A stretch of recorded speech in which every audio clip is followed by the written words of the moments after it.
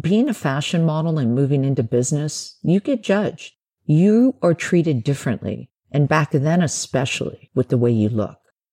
Madonna said, "What is that?" And I said, "Oh, it's nothing. It's just a cookie that I'm making." So I handed it to her. She took a bite, then she took another bite, and then that was it. Then about 4 months later, in Style magazine, and in that magazine was the choice of your day. And it was Madonna saying, what was your pick of the day? Like a drink or a restaurant, whatever it was. And she told the story about me. And that's what kicked off the brand. When you're an entrepreneur, you work. You work every day, all day. I think what drove me was to prove myself, to prove to myself and to others that I could do it. And this is, I don't even know if I should be saying this, but I had to contemplate that. How much do I want to work? I could be off traveling or helping other entrepreneurs or teaching or writing a book, but something called me to this. So it worked out really well. And how much did you sell the brand for? A couple $100 million. Well, that's pretty amazing. Yeah. But it's interesting, Austin. I didn't build my business for the money. I built my business because I loved what I did. Hi, my name's Lizanne Falsetto. I am in Los Angeles, California, and I've been in the protein industry for over 30 years. The name of my business is Betterland Foods, and we're committed to the creation of products that are better for you without creating any trade-offs with great taste. We are focused on 2 categories, dairy and candy, and we are breaking into a very new category in the grocery market. And is there any reason that you're doing those 2 categories? Yes, the reason why we have both categories is because I started in the nutrition bar arena, and when Perfect Day, who is our protein supplier, asked me to come back out of retirement into this business, they wanted me to do nutrition bars. And I didn't want to go back into the same old thing that I had started. And so I said, why don't we look at candy? Candy needs a redo. It hasn't been redone for over 75 years. The ingredients are dirty. The product is not as good for you as it can be. And so I am going in and recreating 10 of the top candy bars to have double the protein, half the sugar, and better for you with fair trade chocolate. And we're using the Perfect Day protein, which is a cow-free dairy protein. So what is fair trade chocolate?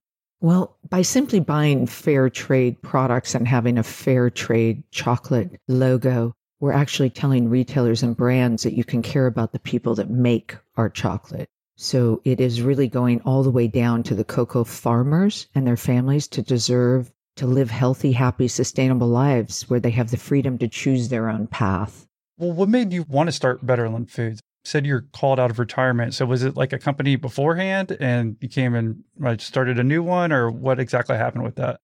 It's interesting because I never thought I'd go back into the food industry. I really didn't. When I sold Think Thin, I thought I was going to take some time, maybe work, mentor, sit on some boards, travel, get to know my kids again, all those things. And what I started doing through COVID is paying attention to the alternative protein space. Protein's something that I started back in 1993. I was the first protein bar on the market, and I'm very interested in the commodity market. I started watching what Perfect Day Protein was doing with their proteins by removing the cow and cloning through a fermentation process. And I thought it was very interesting. And then I started looking at what's happening in today's world with the planet. And I have a small farm where I live. I have avocados. I started to realize that water, temperature, and climate control is an issue. I didn't really get my hands in the soil as much as I did through COVID. So the combination of both started getting my wheels turning. And I filled out a form online to Perfect Day. And within 12 hours, they had called me and said, we want to talk to you. I said, sure. And I had a lot of time during COVID, as we all did, and got on the phone and started talking to them about what they're doing. And it was really interesting to think that there could be an opportunity to launch products that would change the way people think about food. And I think today there is a bit of a shift. People are more educated. They're reading labels. they're paying attention to building their immune system. COVID kind of woke people up that they have to take care of themselves. And so through that combination of about 3 months, I asked them to send me the protein. I went into the kitchen, started playing with it, and realized that it was a beautiful protein. It has the exact same amount of taste and flavor as whey casein, but it doesn't have the casein and it doesn't have the cap. And so that's why I decided to get back into it. I thought this could be a legacy of leaving. When you leave the planet, sometimes you kind of think, what do you want to leave behind? It wasn't the journey of Think Thin. It really is the journey of Better Land, creating a food revolution. And that's my goal. You said it wasn't the journey of Think Thin. So was that the first protein bar that you made? And you said the first one on the market? Yes. So Think Thin was created in 1993. And interesting enough, that business I just fell into. I wanted to travel with portable food that had protein in it. And through my modeling years, I was in the fashion industry for about 15 years. I traveled the world and I had a lot of jet lag. I couldn't find food that I could eat that would give me energy and sustain my appetite. And I started baking cookies, my grandmother's recipes in the kitchen. There was a peanut butter cookie and a brownie. And I started tearing apart the ingredients and adding protein, pulling out sugar. And I came up with this cookie and I slabbed it out and started cutting it and putting it in plastic bags. And I would go to the modeling shows and people would say, hey, give me one of those snacks. Do you have one of them? And about a month into it, I was cooking for hours at night, bringing the product to the set or wherever I was working. And I started realizing that there was nothing on the market that was portable, that you could carry in your purse or bag, that you could eat, that would fill you up, that had 20 grams of protein, which is the amount your body can eat in a meal, and gluten-free. I was the first gluten-free product that had gluten-free on the wrapper and sugar-free. That's how I came into creating Think Thin. So it was really from a personal need state that got me into this category of nutrition bars. How about Better Land Foods today? How long have you been in business, and can you give us some metrics? Sure. So Better Land Foods has been in business a year and a half. It has been in the development stages of formulas. So we are in 2 categories, as I mentioned, candy bar. And we have 3 candy bars that we're launching. We have a Snicker knockoff. We have a Milky Way, and we have a Reese's peanut butter. We will be launching the 3 of them August. The product is called Woo, WOO. So you can go to woobar.com and check it out. And through the process of playing with this protein, I reached out to an employee that I had at Think Thin. His name is Bill Picard, and he's an incredible formulator, R&D tech. Came from a large business after we sold Think Thin. He went his way, I went mine. And I called him up and said, Bill, I think we can do something with this protein. Take a look at it. And he came back and said, I think we can make a milk out of this protein. And we started looking at dairy. And, dairy is just having a struggle all the way through climate, animal, the water issues. So we went to work and we put together 3 SKUs. We have a whole, we have a creamy, and we have a low fat. We'll be launching those September 1st, direct to consumer. So you'll be able to buy it Amazon.com or betterlandmilk.com. And it is the first cow-free dairy milk in the world. So we're very excited about that. We'll see. Next year is all D2C. And then January 2023, we will be launching at retail. And you said next year's all B2C and then D2C, direct to consumer. Okay, gotcha. So I was making sure I understood that. And then when you're talking about retail, you're talking about any convenience stores or grocery stores? Is there one in particular that you imagine? Yeah, I could give you a few. We're going after like-minded retailers, Sprouts, Whole Foods, Trader Joe's, Costco, people that are really conscious of what's happening in today's world, all the way through the sustainable side. So are they aware of the carbon imprint? Are they taking care of the way that the farmers, the resources of the ingredients and where they're coming from? And so we'll be launching with Sprouts, and we've presented to Trader Joe's, and we're very excited about building the tribe first through direct to consumer, and then taking the product and going to retail. And at that point, we will have a following. When you're building a new category, which is really what we're doing, it's important that you have a following before you go to retail. And I think retail today is still a little bit stumped from COVID. They're trying to make up margin. They're trying to get products in. There's a huge commodity issue, as we all know. You want to go out and buy something. It takes months now to get it delivered. And so the timing of this product and the change of the way people are thinking about their food and where their food source is coming from is happening now. I believe that at Think Thin in 1993, I was probably 10 years before my time. I had to educate people on why protein was good for you, why stay away from gluten. Gluten is glue. It slows you down. It's an allergen. I couldn't eat gluten. It made me sick. It made my stomach bloat. And as a model, that's the last thing you want. And so bringing new industry products takes time, education. It's important that you build your tribe. And so that's what we're doing this next coming year. 2023, January, it'll be at retail. So are you the model who's going to be eating these chocolate bars? No more a model.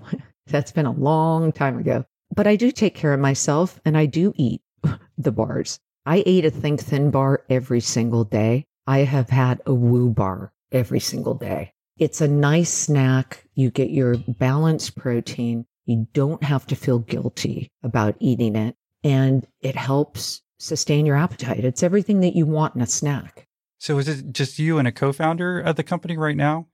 No, we have quite a team. We have Bill Picard, who's the president, and we have 6 extremely talented marketing and brand strategists on our team. One of the things that I wanted to do if I was going to come out of retirement was I was going to work with people that are the best in the industry and that I like. I kind of have a no asshole rule when it comes to business. You know, we work more than we play. And so you want to like who you work with. That's number one. And so I hand chose people, and every single one that I went to said, I'm in. This is exactly what I stand for. Now, these are industry professionals. We've all been in the business for 30 years plus, collectively, probably 200 years of work together in the industry. So I think we all see this incredible trend of the next wave of what's happening with our food and where it's coming from. And also, there's 870 million people that are hungry worldwide. People should not be cold and they shouldn't be hungry. Those are the 2 things that we have to pay attention to. And where dairy is going today is they're not able to maintain the, first of all, shelf life. We have a 12-month shelf life. Dairy has a 6-day shelf life. We have no lactose, no cholesterol. We have equal protein. And we're able to ship our product worldwide without being refrigerated. That's a big deal. It's almond milk, oat milk. You can also ship, but once you open it, their shelf life is much different than ours. And so y'all don't have any sales yet, though, right? We do. We have sales for the Woo bar because we launched it early just to get consumer feedback. But at the moment, no, we're not selling until we're 100% ready to launch, which will be in August. Okay. So you said, I believe Bill is the president, right? Correct. So what's your role day to day? Because I know you said you're like a founder, CEO as well. And I'm just always interested in how people are able to divvy this up and how it works for your company.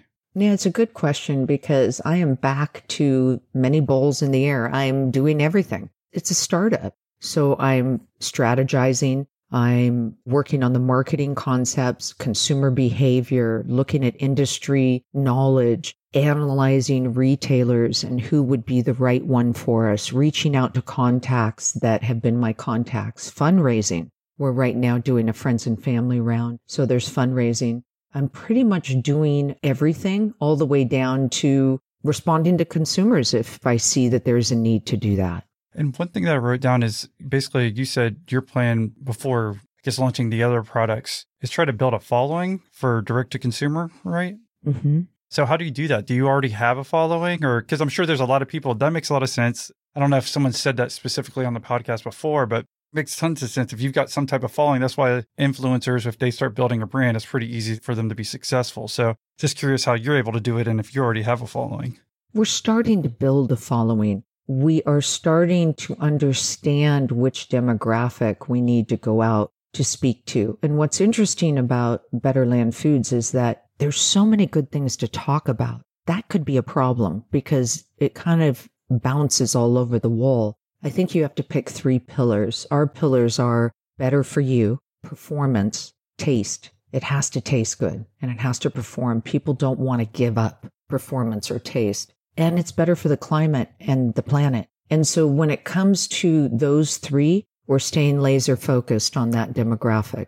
Also, I think it's important to note that when you are launching a food brand in a new category, precision fermentation is the next wave of what's happening in the commodity market. It's important that you understand and maneuver that conversation so that you're not confusing consumers. You're bringing them along as you learn. And I really like that concept. It's not arrogant. It's inclusive. It brings people in to have a voice and give feedback. And in today's world with social media and the immediate gratification of ordering something from Amazon and having it drop from the sky an hour later onto your doorstep, that's what the demand is from consumers. And so we are taking the knowledge that we have today and utilizing that to communicate and then understand who our tribe is. And then from that knowledge, we go to the retailers that tribe is shopping at. So it's almost like drawing a map to get to where you need to go by being day to day, yet still very strategic, looking up and forward. You know, there's a Harvard study that talks about entrepreneurs that are tactical and entrepreneurs that are strategic. And there's 2 sides of that. When I was at Think Thin, I was tactical. I had my head down. I was charging through it. I was trying to make sure everything was getting done. Warehouse, logistics, R&D, ordering, human resource. Are the employees happy? Are the retailers happy? I now am much more strategic. It's head up, looking at what are the trends, what's the next 1, 3 year, 5 year, and then coming down and looking at the tactical side of what has to get done day to day, month to month, to build the milestones of your company. With Masterclass, you can learn from the world's best minds, anytime, anywhere, at your own pace. You can learn a science-based approach to the art of persuasion, selling, and motivating yourself from Daniel Pink, or improve your negotiation skills from Chris Voss. Or you can even learn how to be a disruptive entrepreneur from Richard Branson. With over 150 classes from a range of world-class instructors, that thing you've always wanted to do is closer than you think. Per the suggestion of my wife, I'm actually taking a non-business masterclass right now. It's with Emily Morse, and she's teaching me how to be a better lover.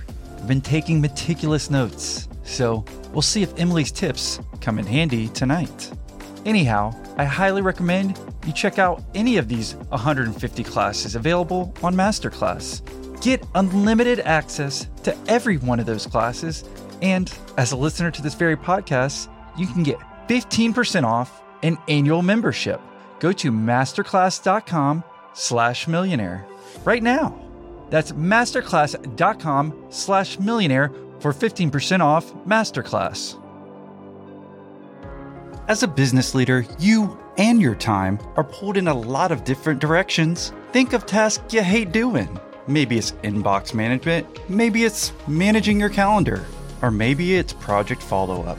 Delegating those tasks that you hate could save you up to 15 hours per week. That way, you can do the things that you love. It's time to focus on your strengths and delegate your weaknesses. Belay intentionally pairs clients with virtual assistants, accounting services, and more. Belay can help you reclaim those 15 hours every week. Great leaders don't do anything alone. Find the support you need to delegate those details with Belay. Belay has been helping business leaders with staffing solutions for over a decade. And you can find that out by checking out episode 84 of our podcast, where I interviewed the founder, Brian Miles. Get the right help right now with a virtual assistant from Belay.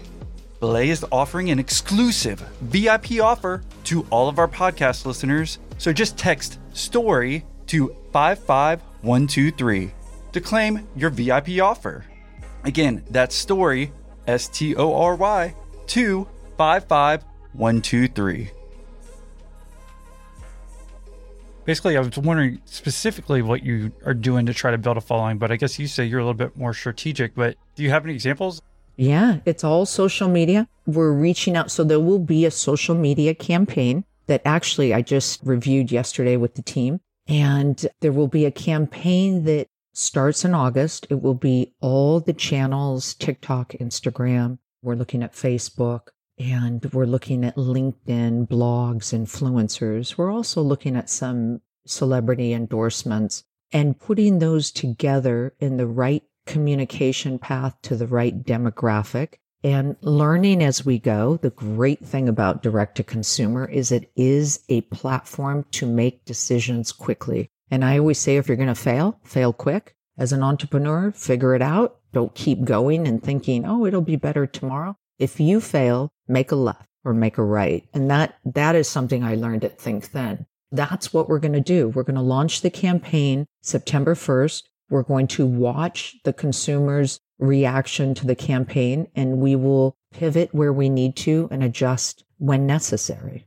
You were saying basically you've been doing the company for a little over a year. And when you started, again, was Bill the president, the guy who asked you to come on, and that's kind of how y'all started, or did they already start before that? No, I had started 6 months before I brought anybody on my own. I was really contemplating, do I want to do this? This is a big, audacious goal. And when you're an entrepreneur, you work every day, all day. And I remember when I sold my business, and the next day I went up and sat on my daughter's bed, and she looked at me and she goes, "What are you doing here?" And I looked at her and I said, "I just want to talk. I want to talk." She goes, "God, Mom, you should be down working. That's what you do." And, there's sacrifices too, right? You have to understand how much time and energy you want to put into a brand if you're going to start up a business, and really understand that this is a long process. And I had to contemplate that. How much do I want to work? I could be off traveling or helping other entrepreneurs or teaching or writing a book, but something called me to this. The combination of this deja vu. All of a sudden, I started in protein, falling into Think Then, really falling into it naturally. And then Betterland being strategic and something that I contemplated. I understood how to go to market with it, building the team, knowing which members of the team I needed out the gate. It was one of those deja vu moments where it was protein whey casein from a cow, and now it's protein cow free of a brand that makes a difference in the world. And I made the decision to do it. When you made the decision, did you have any idea of how much it would cost? Because I was curious, how much have you done in funding, or did you personally have to put in to get started? Yeah, I'm personally funding it right now. And I plan on funding it as much as I can. That is, you invest in yourself is probably the best investment, because you know that you believe in who you are, and also it pushes you harder. It drives you more forward into your goals, more responsibility on your shoulders, which I think is important. And did I know how much? I had an idea that this was not going to be cheap. When you're going into a new category at retail, you're not just educating yourself. At the beginning, you're educating the retailer, the buyers, you're educating the consumers. Every single person that's coming in trying to understand it has an opinion. So you have media that can come in and stir it up. For instance, soy protein. There was this huge outrage of media back in 2001 that said that soy protein causes breast cancer. There's absolutely no documentation that really points to that fact. But today, human acknowledgement of that is prominent. People think that it's not good for you. So you have to be careful in the way that you approach the market. And when the media or influencers come into play, giving an opinion, it could stir the ship left or right. And so it's a real micromanaged conversation that has to happen. So how much have you put in the company so far? A lot. How much is a lot? Well, a couple million. Because you sold your other company for pretty well. That's why you're retired, and you had enough of that money in the bank to put that into Betterland Foods? It's interesting, Austin. I didn't build my business for the money. I built my business because I loved what I did. I love being in the food industry and learning. I wanted to be a chef. That's how I started Think Then. I went to the kitchen And, Perfect Day sends me the protein. And where do I go? I go back to the kitchen. I was raised in the kitchen from a big Italian family, and it all evolved on its own. It's really interesting. When I look back and think about how the last 35 years has come into play for me, it was kind of written already. But that doesn't tell me how you're able to have that much money to put into Betterland Foods. Well, bottom line is that I sold my business. Think Thin, and took some time off and was looking at where to invest, how to invest. COVID hit. What do? You don't want to invest your money in the stock market. I invest in myself. And I hope to be able to really turn this business into something that can help and grow, even with people like Bill Gates. This would be an absolutely perfect product for his foundation that he's doing for the Water Worldwide initiative that he has. So I'm looking at this to be able to give back also and have a philanthropic arm, but don't know what that is yet. I know it will be helping the hungry worldwide. That's a real passion of mine. And I think that funnels back to just loving food and wanting to share food. It's my form of love for people, serving food, cooking food, growing food. I like it. It makes me happy. And so to put my money where my mouth is, I think is an important part of this journey. Literally, since you're doing a protein bar, right? Yeah, exactly. Well, why don't we reel it back to your modeling days and when you came out from there and started your own first protein bar? Is that a good place to start? Yeah, sure. I mean, grew up in Seattle, Washington, left at 18, never wanted to go back. Seattle rained a lot when I was young. I think it still does. Yeah, it does. It's a little bit better, though. My mother and two sisters are still there, and I have a niece and nephew there, and I go back and visit, and it's fun when you get to visit. But Seattle was a place my grandfather, my mother's father, Carleone, traveled from Campobasso, Italy, through New York and came over at a young age and loved Seattle, Capitol Hill area, and went and got my grandma, brought her over, and they started their life there. And they were very proud Italians. They were so proud that they didn't want us to learn or speak anything but English in the house. But I was raised in the kitchen with my grandmother. My grandfather had the most incredible garden. He smelled like tomato vine. And I loved, when I was young, hanging on grandma's leg and watching her cook. She could make anything look delicious, even cow's brain. And I learned a lot. I learned that food is love. Growing food it makes you feel good. You're out picking your own lettuce and tomatoes, and the smells of food remind me so much of my childhood. And then Sundays, we did what typical Italians do. We sat at the table with 20, 25 relatives and cousins and ate, and grandma cooked, and everything was homemade. Grandpa was a butcher, so we had salamis and beautiful cheeses that were all made. I had my first glass of wine at 7 that tasted like vinegar, but Grandpa tried to make wine but wasn't very good at it. So that history was important for me. Went to a private school, was raised Catholic, and played basketball. Really loved the sport. My father coached my brother's team, and so as a young girl, I would tag along, and they would say, "Hey, Lizanne, one of the guys didn't show up." So I trained my career with a lot of my brother's teams that my dad coached, and then went into high school and thought, maybe I'll go to college and play basketball. But school wasn't my gig. It wasn't my gig. I didn't really love school. I didn't learn the way they were teaching. I learned from doing, and it was hard for me in school. I had a hard time with it, except for basketball. It was my saving grace. And then my dad and I, he used to always say to me, he was an optometrist, and he used to always say, "You have to dream and dream big. Anything you want to do, you can do." And I said, Dad, from an early age, I was tall and thin, and I wanted to be a model. Maybe that's what every little girl wants, but that's what I wanted. And I loved fashion. I would cut out every magazine and put it up on my wall. I remember being interviewed for the school paper, and they said, "What do you want to do when you grow up?" I said, "I want to be a fashion model. I want to travel the world and experience food and smells and language." And so lucky for me, I got picked up by an agent in Tokyo. In Seattle, I went to the Seattle Models Guild. It was a school that I spent a couple years on Saturdays through high school. And I learned how to walk and take photos and do makeup. And it was just a small modeling school. And there was an agent that came in from Tokyo, and she saw me walk down the hall and she said, "Who's that?" And they said, "That's Lizanne, and I want to meet with her." And I was lucky enough to get a 60-day contract as soon as I graduated to go to Tokyo. And I did it. And I could have gone and played college basketball if I wanted to. And I chose not to. I didn't like school, as I said before. And so the journey for me it was spectacular. It was the best years of any young adult life you could have. I was able to travel.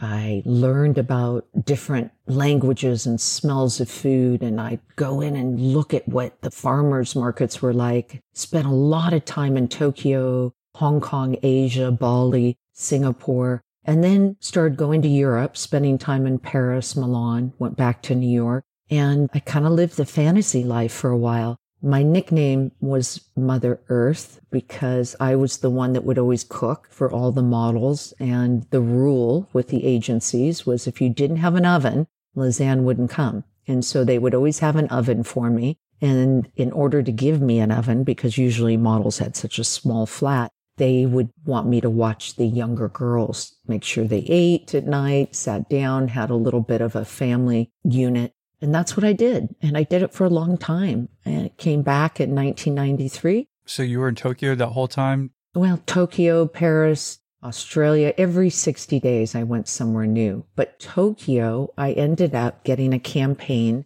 for ANA Kyushu. It's an airlines. And I was the first gaijin, American girl, to wear a kimono in a huge campaign. And it was such an honor. I'm sure it was Japanese in a past life because everything about Japan made me happy. The sentos, the food, the noise, the incredible smells. And I ended up having a flat there on and off for 4 years. So Tokyo was kind of the base of where I would live. And then from there, I would go and travel because every 60 days on a work visa, you had to renew your visa. You couldn't stay. So I'd have to go somewhere. And it would usually be Hong Kong or Taiwan or somewhere where I could renew my visa and do a little bit of work while I was there. Did you make a lot of money doing that or no? A ton of money. Oh, wow. I really have no clue. Oh, it was crazy money. Crazy money. I used to carry cash in my boot, because you could only have $10,000. And then I was like, oh my God, I'm just going to wire it and pay the taxes. Who cares? But I'll give you, for instance, I did a curtain commercial. I get on the set. And I have this little dust thing in my hand, and I have to walk over to the curtain and dust the curtain. No more than 2-hour shoot, $15,000. It was crazy money. And this is when the yen was really thriving and when modeling was about the models and the design of the clothes and the look of the woman. Today, it's much different. Modeling is more about influencers or, the shift because of the opportunity of so many people that you can choose from now. It was much different when I was in it. I really enjoyed it and respected it. I took good care of myself. Was I around a lot of drugs? Was there partying? Of course. There was nightclubs that you could go to. They would let you in for free. You could eat and drink for free. You had free clothes, free makeup. But I was lucky that I had a good base, I think, from my childhood where I kept my head on straight, at least most of the time. I made some mistakes, but I really enjoyed it. And I think it was my college. It was the way I learned by doing and smelling and tasting. I used to go to the Chinese herbal bends and sit there and watch these incredible families come in and ask for this deer's head, ear that would be dried or sea fish from the sea. And they would put it into these brown, beautiful wraps. And it was for soups that they would make. And I learned so much from the different languages and the different cultures of how they used food and the functional benefits of herbs and vitamins to heal themselves. And I think that really made an impression on me. So when you were doing that, you're saying that's made an impression on you while you were modeling when you're figuring that out? Yeah. So when you're modeling too, I guess you're saving up your money in your account. Were you not a big spender either? Because you're saying you could obviously get free food and drinks if you're going out, but I guess you're just making so much money that that's enough money that whenever you're planned on retiring, that you're like, hey, I'll start my own first business? I grew up in a very humble home. I was lucky. I had everything I wanted. If I needed new tennis shoes, I had new tennis shoes. If I needed new clothes for school. But we were a family of 4, and my mother was a stay-home mom. So we had a very humble beginning. Even today, I don't buy a lot. It's not my gig to go out and spend money that way. I wanted to save money. It made me happy to see that I was putting money in the bank. Also, my parents helped me. I would talk to them. I want to send money home. Where do I put it? What do I do? So I had some guidance there that helped me, but it really was entrenched to me early that if money comes to you, it's best that it's saved and you purchase something that you desire, need, and I guess deserve if you feel you do, and then you buy it. But when you're traveling, like what I was traveling, I didn't have much that I needed. I needed a wardrobe, which was pretty easy to do because a lot of times they give you the free clothes. And I didn't have to pay rent, came out of my contract. And so I saved money. When was the year that you transitioned from modeling to, I guess, starting your first company, Think Thin? The transition was when I decided I couldn't travel like that anymore. I just was tired. It was 15 years in. And I was traveling with pots and pans in my bag. And I was like, God, I want to have a home. I want to have my own kitchen. And I came back in 1993. And at that time, I was getting married to another model that was from San Francisco that I met in Tokyo. And we traveled the world together the last 7 years of my career. And we decided to come to LA because it was in the middle of San Francisco and Seattle. So we came to LA. And I said, okay, I'll still model in LA, but I don't want to travel as much. I still left for quarterly certain collections, but I at least had a base for the first time in my life outside of growing up at my family home. And when did you have kids? Very late in life. My first child was the business, and I had my first child at 36. I have 2, a daughter and a son. They're both adults. One's in college and one's out working, and very amazing children. I feel so blessed to have both of them in my life. And I had them late. My first baby was Think Thin, and I got pregnant. I think it was 36. I had my baby at 37, and then I had my second one in my 40s. So I started late with that. Are you glad you did? I don't know. I guess so. It is what it is, right? I guess I look back and think everything happened for a reason. And who I am today morphed through the journey of what I went through. I don't regret anything in my past. I've learned a lot, and I've made a lot of mistakes. And I think as an entrepreneur, you make a lot of mistakes. But if you're able to learn from them and evolve and not do it again, or if you do, try not to do it again, you keep moving forward. So what was the official year that you kicked off Think Thin? And can you just tell us about how much money you needed to get started and how that originated? So when I came back in 1993, I didn't realize the traffic in LA. I just didn't. I had no idea. I had not come to LA. I didn't travel through the States as a child. I was very based in Seattle. It was expensive for the family to travel. And so I didn't know about traffic to the magnitude that it was here in Los Angeles. And I would get in the car and I'd have to drive for 3 hours and 4 hours to San Diego and then come back and work in Beverly Hills. And it was exhausting. I had a little Honda Accord. I think I put 175,000 miles on it in a year. So that's how much I drove. And it just fatigued me out. I was like, I got to do something else. I got to figure this out. And in 1994, I wanted to take my grandmother's recipes. And I thought, I can be a chef. That would be fun for me. I like to be in the kitchen. And that's when I started going through the cookie recipes and, knowing that I was going to be in the car and I didn't want to eat McDonald's or all the fast food places. And back then, going through an airport, you couldn't even buy an apple or a banana. There was no healthy food. There was a hamburger, a hot dog, chips, French fries, all garbage. And so I wouldn't eat because that was food that I didn't like. It didn't make me feel good. And so when I started going through those recipes, that's when I really started playing with ingredients and proteins. And so Think Thin came about in 1995 At that point, I was carrying bars in little plastic bags, just like cutout bars that you make. And I was at this one fashion show and I was sitting in the makeup chair. And back then is when they would bring in celebrities that would be part of the show, whether they'd open up with a song or they'd be involved in one of the end gowns for the designer, whatever it was. And Madonna was at this event. And we were sitting in the makeup chair and she was way at the end. And one of the girls said, "Hey, Lizanne, throw me one of those bars." I said, "Okay." So I grabbed it and I threw it over. She grabbed it. Madonna said, "What is that?" And I said, "Oh, it's nothing. It's just a cookie that I'm making." And she said, "Nah, let me see. Throw it, throw me one." So I handed it to her. She didn't say anything. Nothing. Not, "This is good. This is delicious." Nothing. She took a bite, then she took another bite, and then that was it. Then about 4 months later, In Style magazine, which was People's Magazine's sister, had launched. And in that magazine was the choice of your day. And it was Madonna saying, what was your pick of the day? Like a drink or a restaurant, whatever it was. And she told the story about me and trying this product. And I had the name Think back then. It was THINK !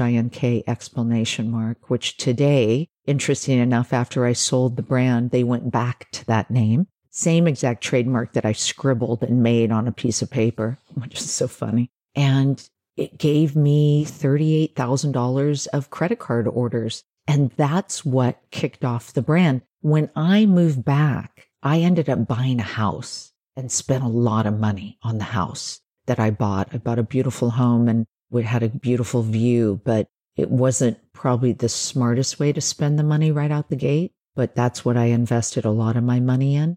And that house was empty. I had no furniture. Every single dime that I made from that point forward went into the company. And I built the business grassroots, I'd go into Barnes and Noble and start going through magazines and looking at editors and their names and writing it down and then dialing for dollars. I used to call it dialing for dollars, where you call and say, "Hi, it's Lizanne with Think. Can I send you product? Can I send you bars?" And made some headway with some editors after that article came out with Madonna. So she really helped with that process. Well, what drove you? I mean, I know you said you put up a lot of money into the house. I imagine you still had to work. You didn't make enough from modeling to retire at that point in age. But was there, other than making that healthy snack kind of for yourself and feeling better, was there anything else like to, make you want to do those calls? Because I think sometimes people dream about doing that, but then they actually don't put in the work. I don't know why I was a warrior.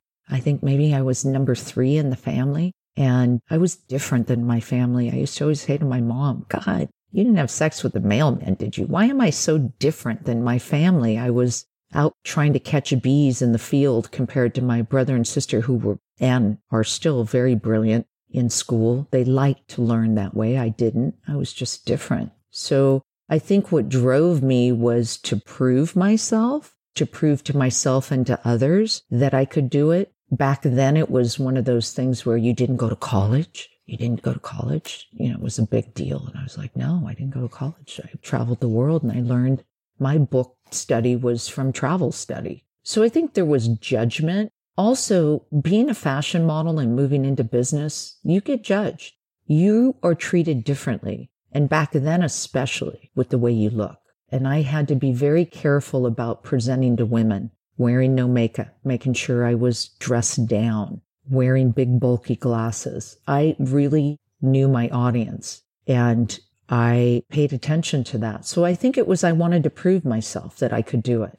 You had a husband at that point in time, right? That you had been married and hadn't had children yet. But was he all on board for you doing it?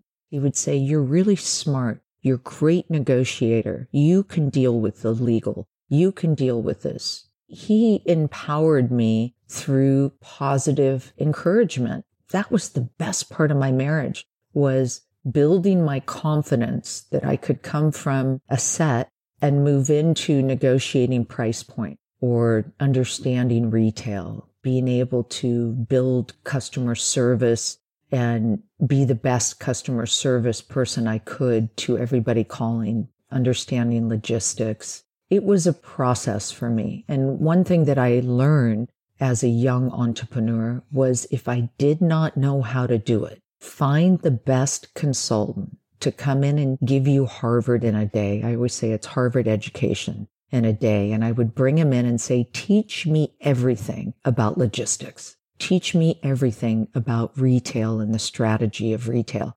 And I learned from that process, and that built my confidence to be able to move forward. So I guess I did go to school. It was just a different kind.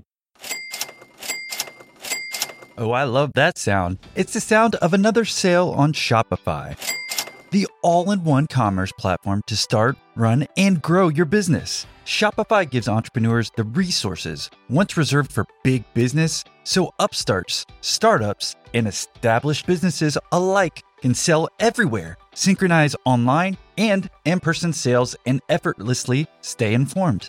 Shopify is more than a store. Connect with your customers, drive sales, manage day-to-day. Shopify instantly lets you accept all major payment methods.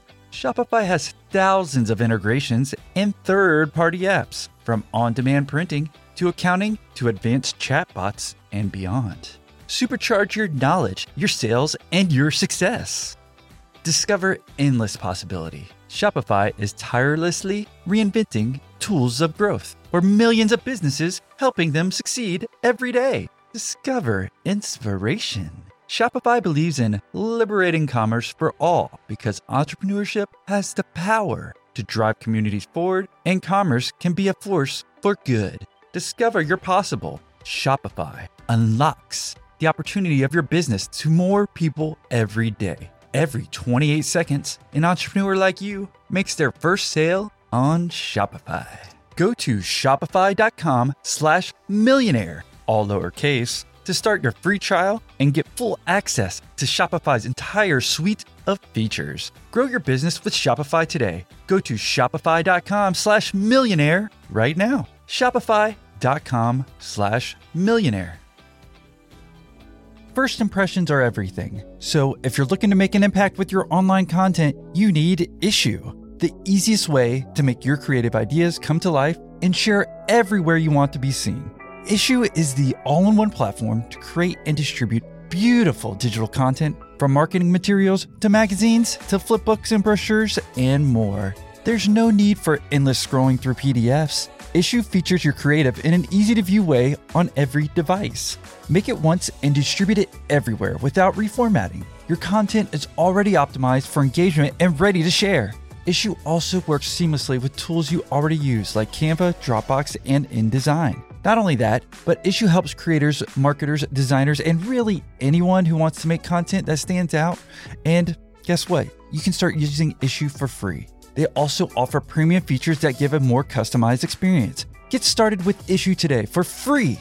Or if you sign up for a premium account, you'll get 50% off when you go to issuu.com/podcast and use code millionaire. That's Issuu, ISSUU.com/podcast, and use promo code millionaire at checkout for your free account or 50% off your premium account. That's Issuu, ISSUU.com/podcast, and use code millionaire.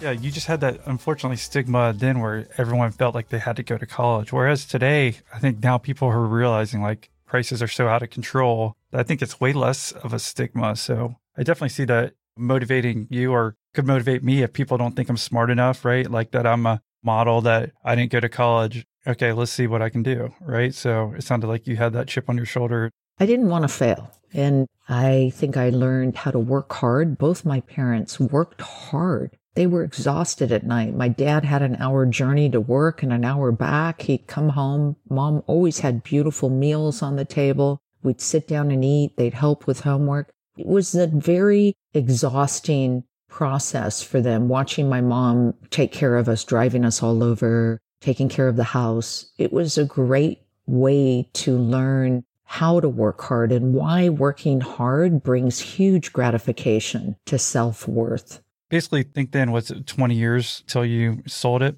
Yeah, 20 years. Exactly. So what are some early things that maybe we could learn that you can remember, either ups or downs, and we'll just kind of take it over the 20-year timeline till you eventually sold? There's a few milestones that are interesting. I think the first milestone was in 2001 when Dr. Atkins and low carb was the rage. I didn't even realize that Think at that point was a natural low carb bar. But if you think about it, it had 20 grams of protein, 0 grams sugar, and gluten-free. Atkins was all about the net effective carb. So high protein, no carb, burn, go into ketosis. And at one point, Whole Foods said to me, do you realize that you're the only natural low carb bar on the market?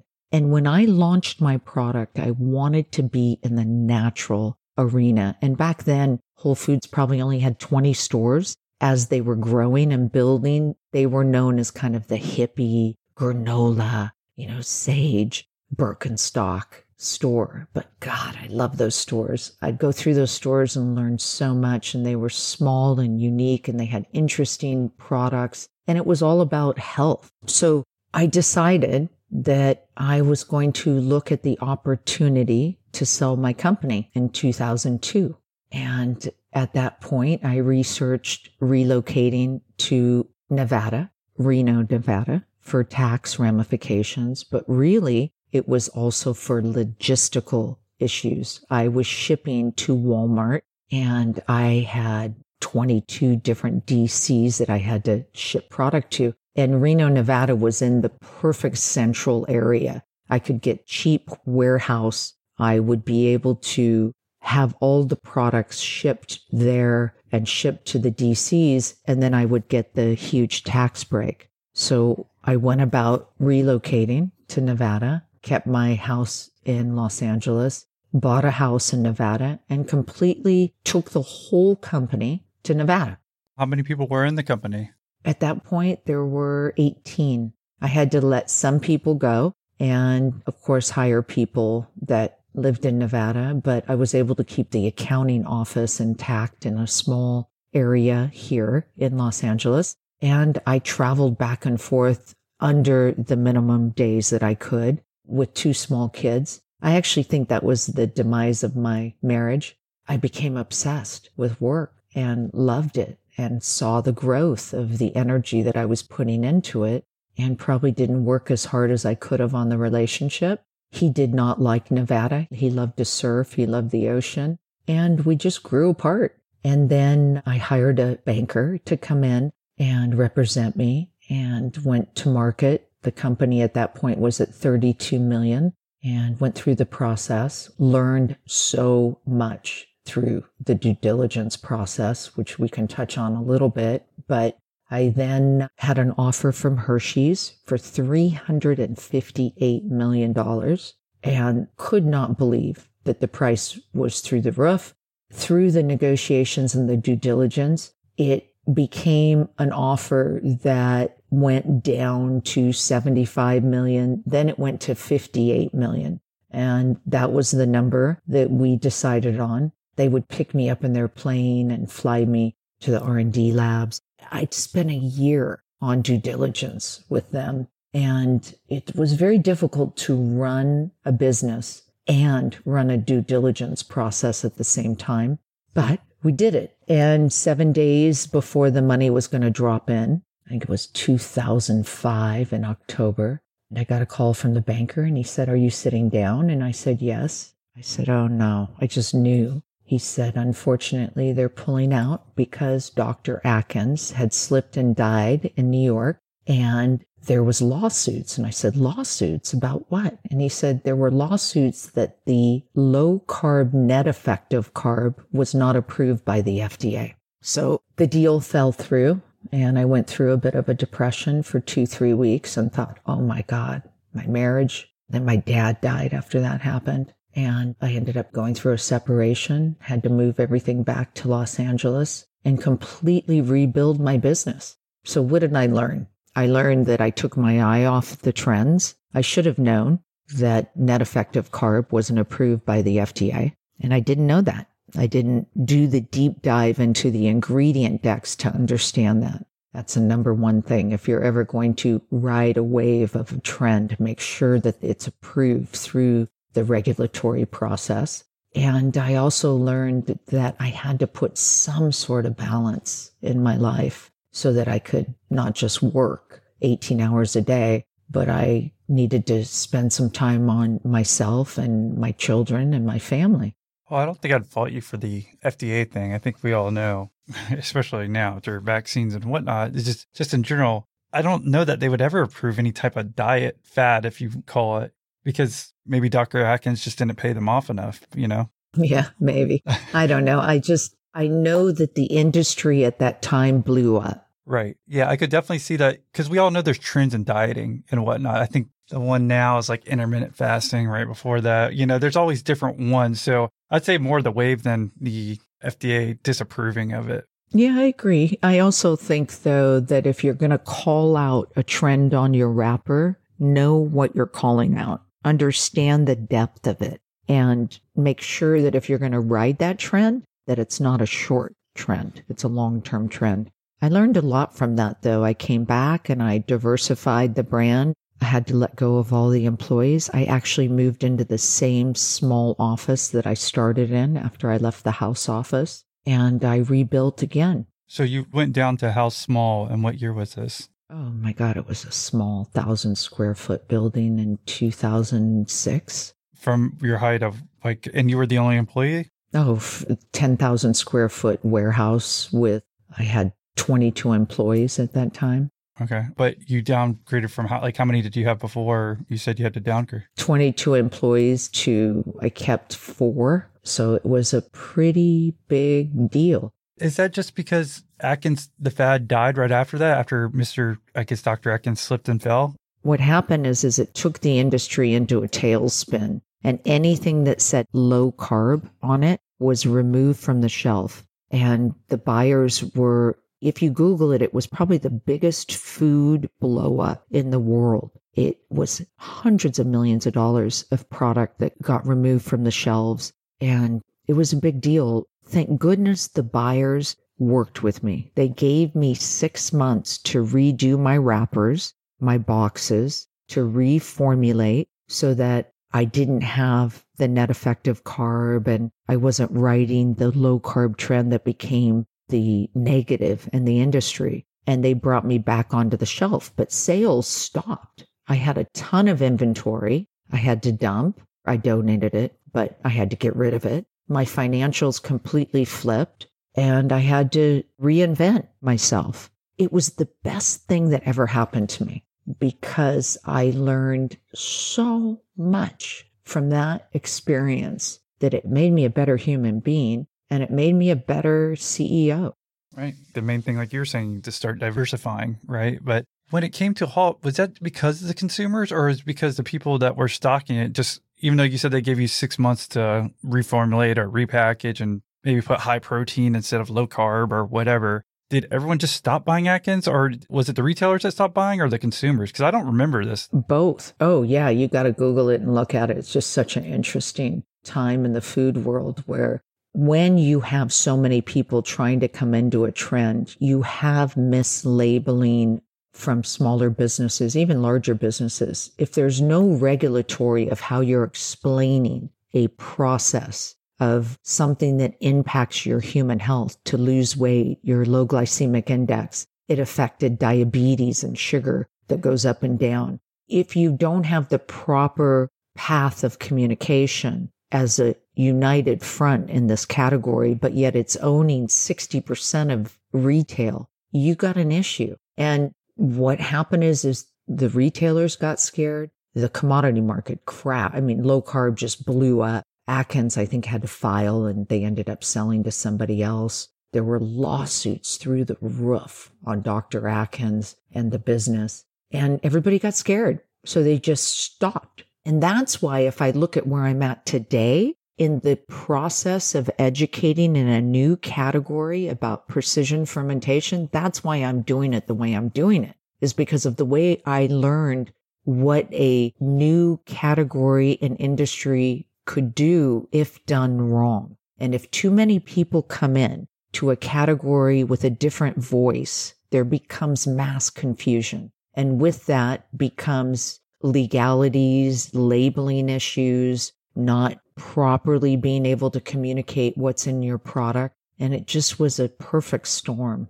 Yeah, it makes sense. I mean, now we can kind of see how, and like you just alluded to, why you're taking the approach you are now. And I guess being cautious and making sure you cross all the T's and dot all the I's. But so the year you said we're about only halfway through your company's history, I believe, when you went from 22 to 4. And then you said you were single at this point in time, that you said you got out of a relationship. Was that still from your divorce, or was that a different relationship?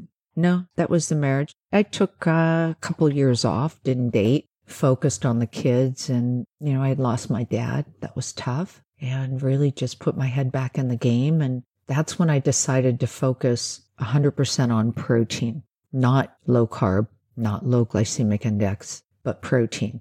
And my whole head and communication was about, how do I communicate why protein is so important in a day for human health? And I stayed laser focused on that. And that's when Think Thin became Think Thin. I wanted people to understand that if you think thin, you're consciously aware of what you're putting in your body, but you're stripping away all the junk. And so I went in and reformulated, streamed down the brand, and started looking at other categories like oatmeal. I wanted to move into a high protein oatmeal, which is what we did. I wanted to go into smoothie mixes, which is what we did, and stayed very focused on one message, not many messages. And that built the brand into 2012. And at that point, when I realized that people knew what protein was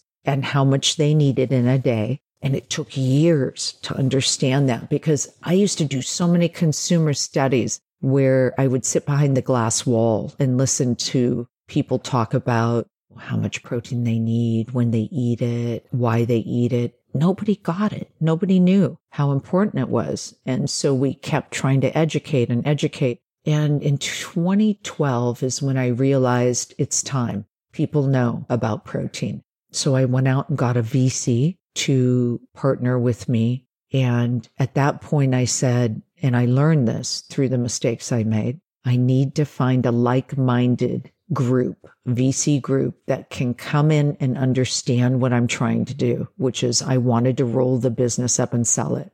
And I wanted to sell it to somebody that would keep it alive and not kill it, like a lot of brands that get bought by CPGs and the next thing you know, they're dead. Balance Bar is a perfect example of that. So I partnered with TSG, and our goal was to bring on top of the line executives. And in 2014, we decided to put the company up. The timing was perfect.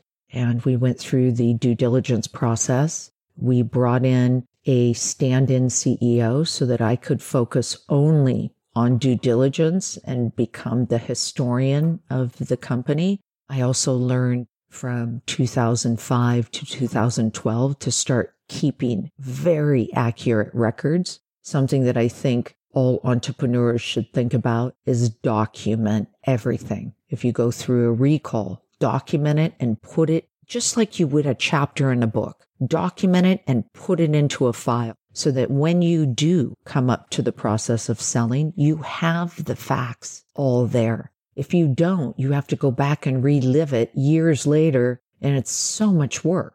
In 2006, I started doing that, and it made the process so much easier. I also started doing audits, financial audits every year, making sure that my financials were sealed and stamped of approval. That helped. And, this VC group really guided and helped the process. I never thought that it would be Glanbia who would buy the brand. Never thought. I thought for sure it would be a Kraft or a Hershey's or a General Mills. And they were also at the table putting bids in. But it was Glanbia, the largest protein supplier in the world, who ended up buying the company. And it made perfect sense because they sold the protein to me. Their COGS can immediately go down. They had international distribution, so their ACV could go up. And they've done really well with the brand so far. So it worked out really well. And how much did you sell the brand for? A couple $100 million. Well, that's pretty amazing. Yeah. But you don't do it for the money. I think when you're able to receive in, and I truly believe this, it's to be able to give back. And whether you give that back through building another brand that makes a difference, or you donate money, or you help younger entrepreneurs, whatever that path is, I do truly believe that when you sell a company, it's because the universe is saying, now you need to give it back. And so I try to be as philanthropic as I can. I started a group called the Holistic Success Method, and I had about 200 young female entrepreneurs that I would bring in other female CEOs that would mentor them and help them and teach them the mistakes they made. And I loved that. That was so fun. It's so fun being around that young blood that is eager and wants to learn. And I did that for a bit. And you did that, you're saying, after you sold Think Thin. Yeah, that's what I focused on. You know, what was hard for me was when I sold and I woke up the next day. You would think you'd be dancing on the table and, this is so fun. I went into a major funk. I didn't feel like I had the self-worth anymore because I wasn't doing what I was doing for 20 years every day, figuring out a problem, trying to solve it, working, routine, right? And that's another thing I would say is prep yourself before you sell a business. Get ready for the emotional turmoil that it brings to your life and understand that it's like letting your baby go. Yeah, before we move on, and I guess kind of what you did in between there, do you mind if I ask you a few questions I'd written down as you were talking about Think Thin? No. Well, the first one, how much protein do people need? 20 grams of protein in a meal is ideal. Size, height, and weight, and depending on how much you burn, which is why the Fitbits and everything are so incredible to wear and understand. I eat about 80 grams of protein. I'm 5'10" and I weigh 135. I'm eating more protein because I'm older and I want to keep my bones and I want to stay strong as I age. So 80 grams of protein or more. People were thinking 5 grams a day I need. They had no clue. It's just so interesting through that process of awareness, education. And of course, through social media, you're able to get the message out quicker. So it's a platform that can educate much quicker than back in the old days when you had to do old school education. And then how big was your company when you sold it? Like, I guess employees or sales or anything to give us an idea of that. 120 million, 58 employees. And I had one office in Culver City. I had consolidated all the offices to one building. And then you're talking about kind of like the demise of your marriage when you went to Nevada. When that was happening, I'm just curious again, because unfortunately that happens a lot with entrepreneurs. How did your routine switch afterwards? Or do you have any suggestions on that? Taking the moment and time every day to spend time with your mate, not talk about business, do other things, focus on that individual. Ask them questions, care about what they're doing. I probably had, my mind on so many other things.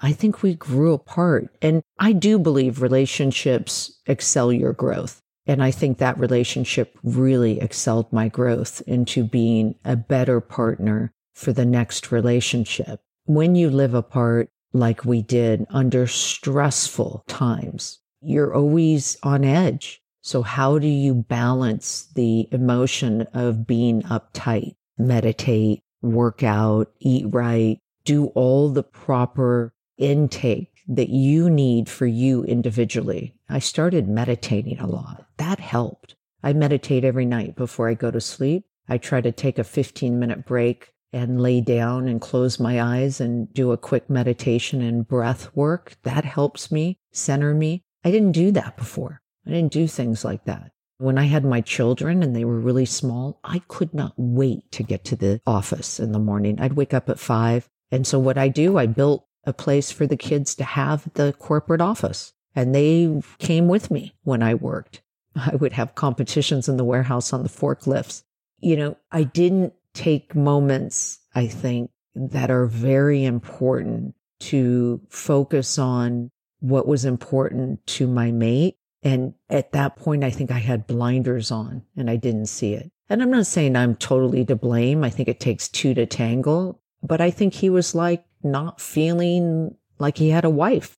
would you literally wake up at 5 a.m. all the time and work? Or because I know you said your work routine, because I like just hearing what your normal routine was kind of before and after, or any suggestions on that. Because I mean, when people say, I work 18 hours or trying to be successful, sometimes we'll talk about it, but then, I'm just curious what your day-to-day was and like kind of what worked best for you.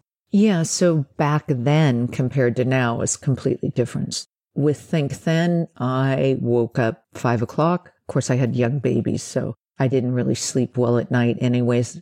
I did have help. I had a woman that is still a family friend that traveled with me with the kids. I brought my children with me to buyers' appointments, and the buyers were all supportive of that. In fact, they liked it, that my young children would come with me. I'd fly to Publix in Florida or Stop and Shop in New York, whatever it was, and I would bring my kids with me.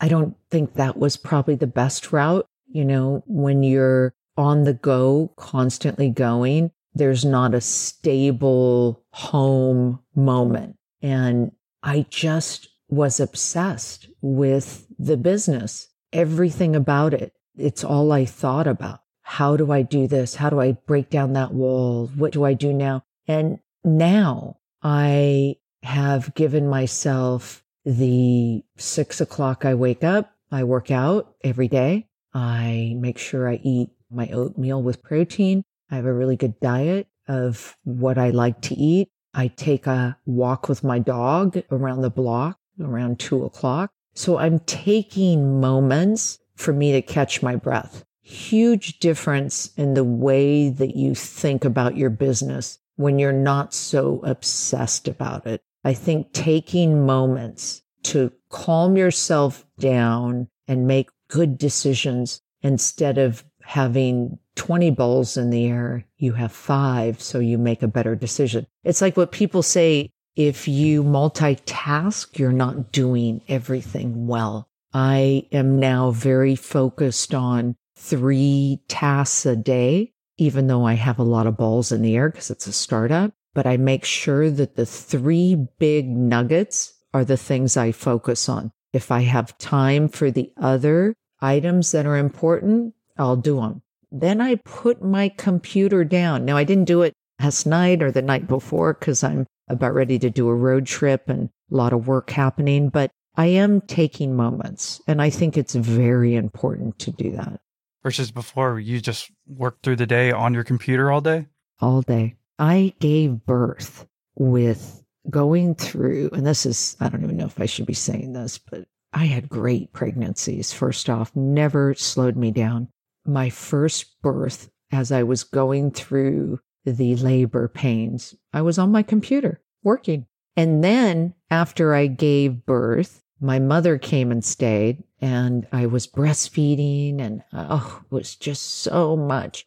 I say, Mom, we're going to go to the office. And I remember one time she walked in my office. I was breastfeeding my daughter, and I was on the phone with Walmart. And she looked at me and just shook her head, like, what are you doing? And I was like, it's all good. It's no big deal. I'm on the phone. I'm utilizing the time. And you look at that and you say, should I just hung the phone up and focused on feeding my baby? But every moment was a moment that I wanted to utilize.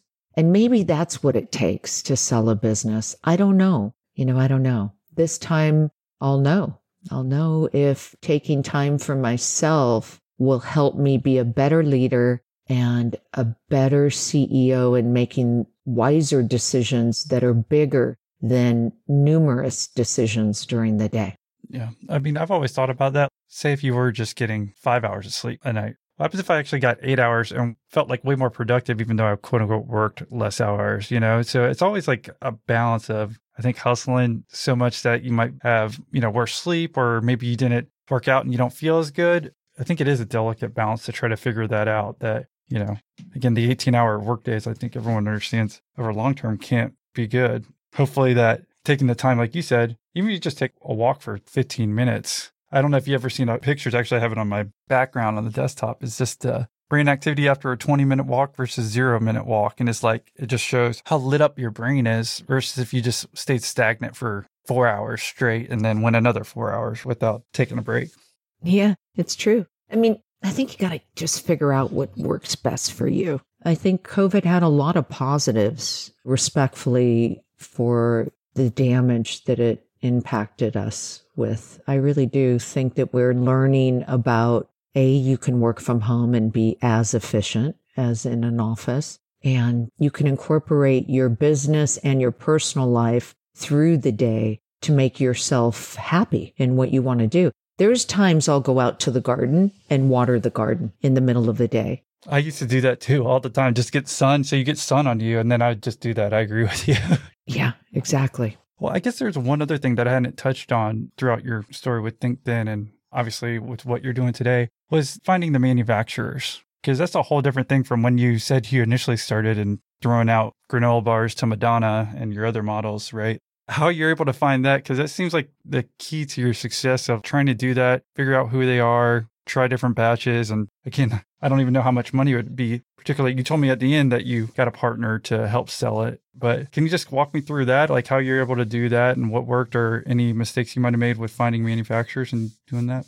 It's interesting because manufacturing back in 1993, when nutrition bars started, there was Power Bar, there was Balance Bar and Cliff, and then there was Think. They put us in the candy aisle. This is where I was saying deja vu comes into play in my life. They put me into the candy section because there wasn't a nutrition bar set, and we were making our product on candy equipment. So there was not even nutrition bar equipment. And at that time, the biggest headache was finding line time to go from small production to large production. And the amount of energy that I had to put in to persuading people to pull Balance Bar off the line, which was doing extremely well, the 40-30-30 diet product, to give me 1 day a week was just a lot of negotiation and begging.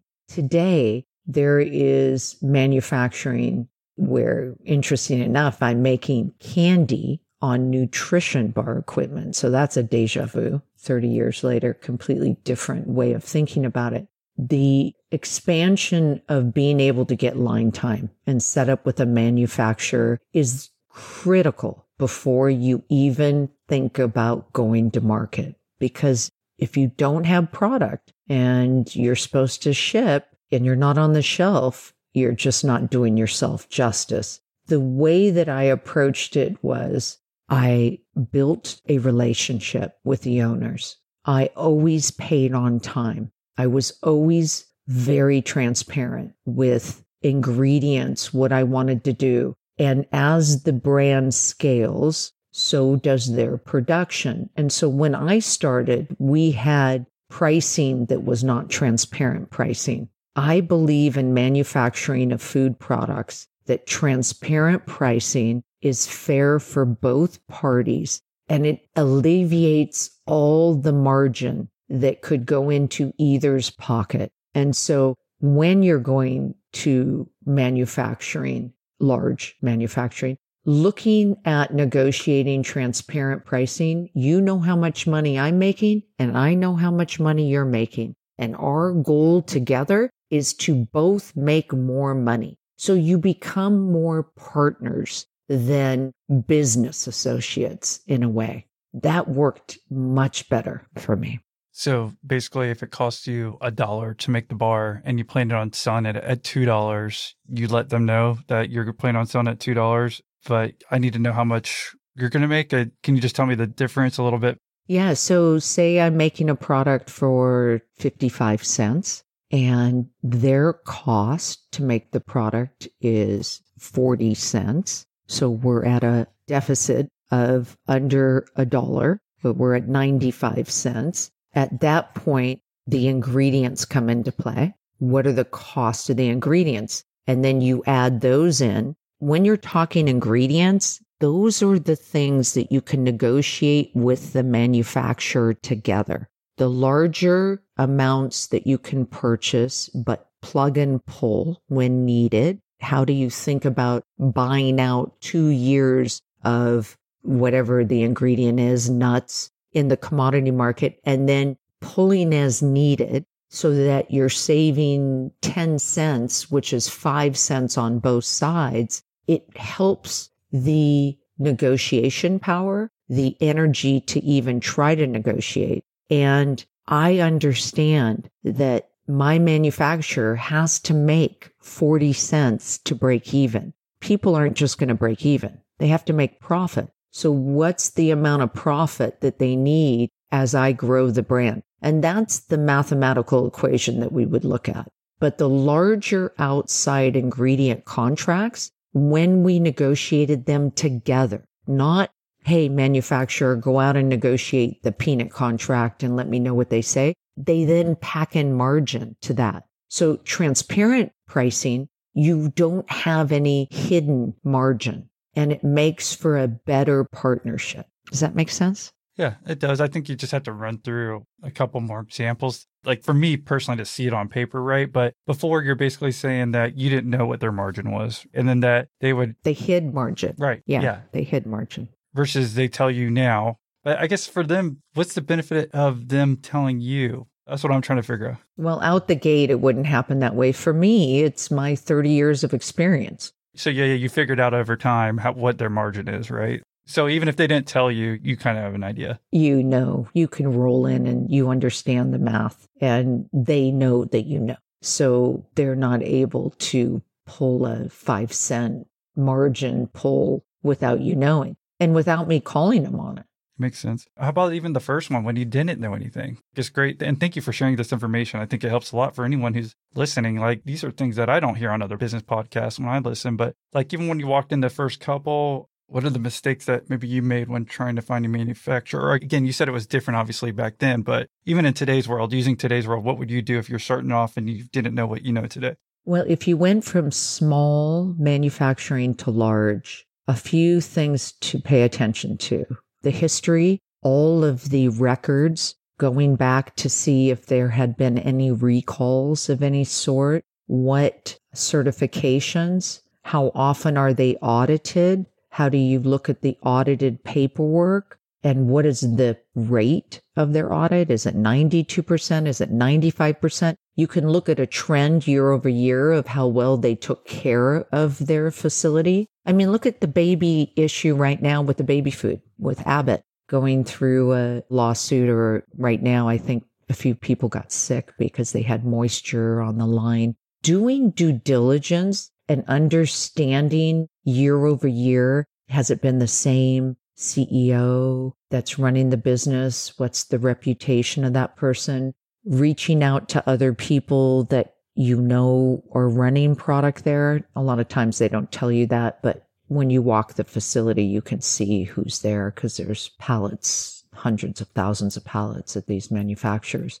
So you've got to do your work. You've got to dig into the paperwork, look at the certifications, look at what type of people you're dealing with. How long have they been in business? What has happened through COVID? And how did they manage that? That's a really good base to start right now. Did they close or not? How many outbreaks of COVID did they have with their employees? Those are decisions that you can tell if they manage their business with integrity. And then understanding the percentage of line time that they'll give you for the growth of your brand. When you look at your projected numbers, 1, 2, 3 year, or if you're doing a 1, 3, and 5 year plan, what are the milestones to get there? And are they capable of giving you the growth to do it? Do they have the capacity to put another 8-hour shift in place? Things like that become more strategic in making a decision. The other thing that I learned is that when you're making product at one manufacturer, same formula, it could even be the same ingredients that you're buying, but you're splitting to 2 different manufacturers. You have to be very careful that when equipment is different, product tastes different.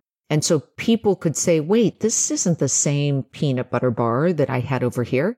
This is a different, whether it's a different texture, different size, the wrapper looks different. There is a very difficult growth phase of matching one manufacturer in the East Coast to one in the West Coast, for example. So really watching the way that your expansion works to the quality of your food. So I've listened to a number of podcasts, and actually the guy that runs US Staffing Services, I've been talking to him about doing some work with him with one of my businesses in the States. So I've linked in with people because of it as well. So it's been fantastic, like the kind of network you get. And I decided to increase my subscription to gain access to your extra Patreon content. As you've said in some of your adverts, it's paying it forward. I mean, obviously it's hard for you to monetize what you're doing on a mass scale. So I decided it would be a good investment to get access to this stuff and join some of the group calls with the other Patreon members and get access to better content. Thanks again for that insight. I mean, that makes total sense. It's like if I went to my friend's house and they have a newer oven versus I have one that's 10 or 15 years older, like there might be hot spots that are different. And like you said, just on a small scale, I always try to compare it to something consumer or easy to relate to that. Yeah, you're saying it could come out tasting different, even though you give them the exact same ingredients and everything else. So that's wonderful insight. Well, I appreciate you kind of going through year by year there with Think Thin as well. And then kind of stopped that. I guess you started mentoring some young ladies for a few years, and then eventually that kind of brought you round circle to Betterland Foods?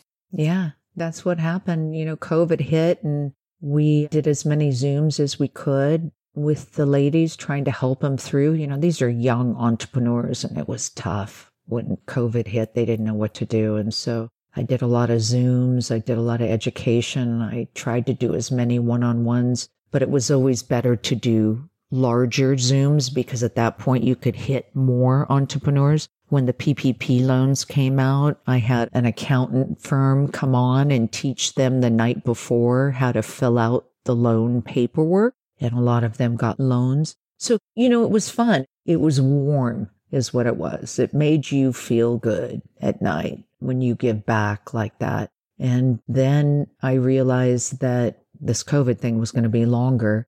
You mean it wasn't only 14 days to stop the spread? Yeah.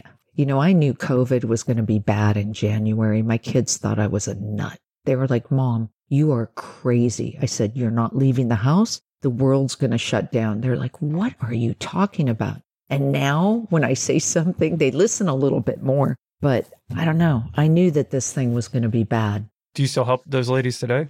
I actually had one pull fruit that just went on Shark Tank. No, not in the level of what I did. About a year ago, I sent out a note to everybody letting them know that I'm building a business and it just was too hard to do both. Yeah, well, it shows that you're learning, right? I mean, it's smart. We can't do everything because it's the same thing with me, like even with the podcast and whatnot. It's like, I can't just keep doing this forever if it's not going to financially make sense for me. There's some point that you have to make a decision that, am I going to keep doing this all the time? Even though it makes you feel good and you want to help, right? You can't keep doing that, especially and try reaching another goal, which for you is like another business, or for me might be the same type of thing. You know, I think it's important for us all to prioritize. If you think that you can do it all, then you're just a fool.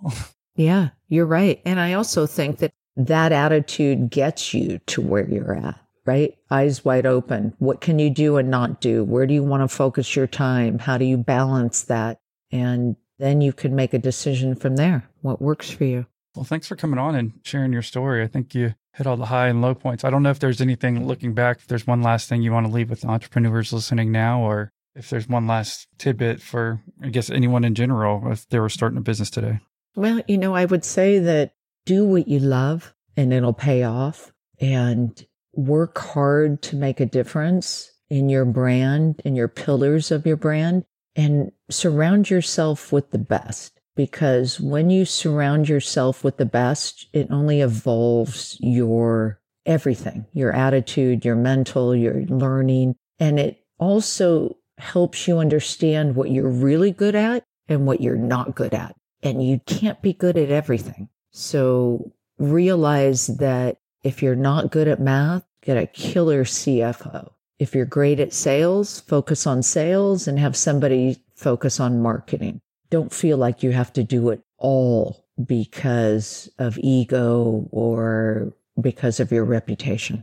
Well, again, thanks for coming on. If someone wanted to say thank you for doing the podcast, what's the best way for them to reach out to you and say thanks? Oh, that's very kind. So you can go to my Instagram, just Lisanne Falsetto, betterlandfoods.com. We have info at LisanneFalsetto.com. Or you go to my LinkedIn page, Lisanne Falsetto.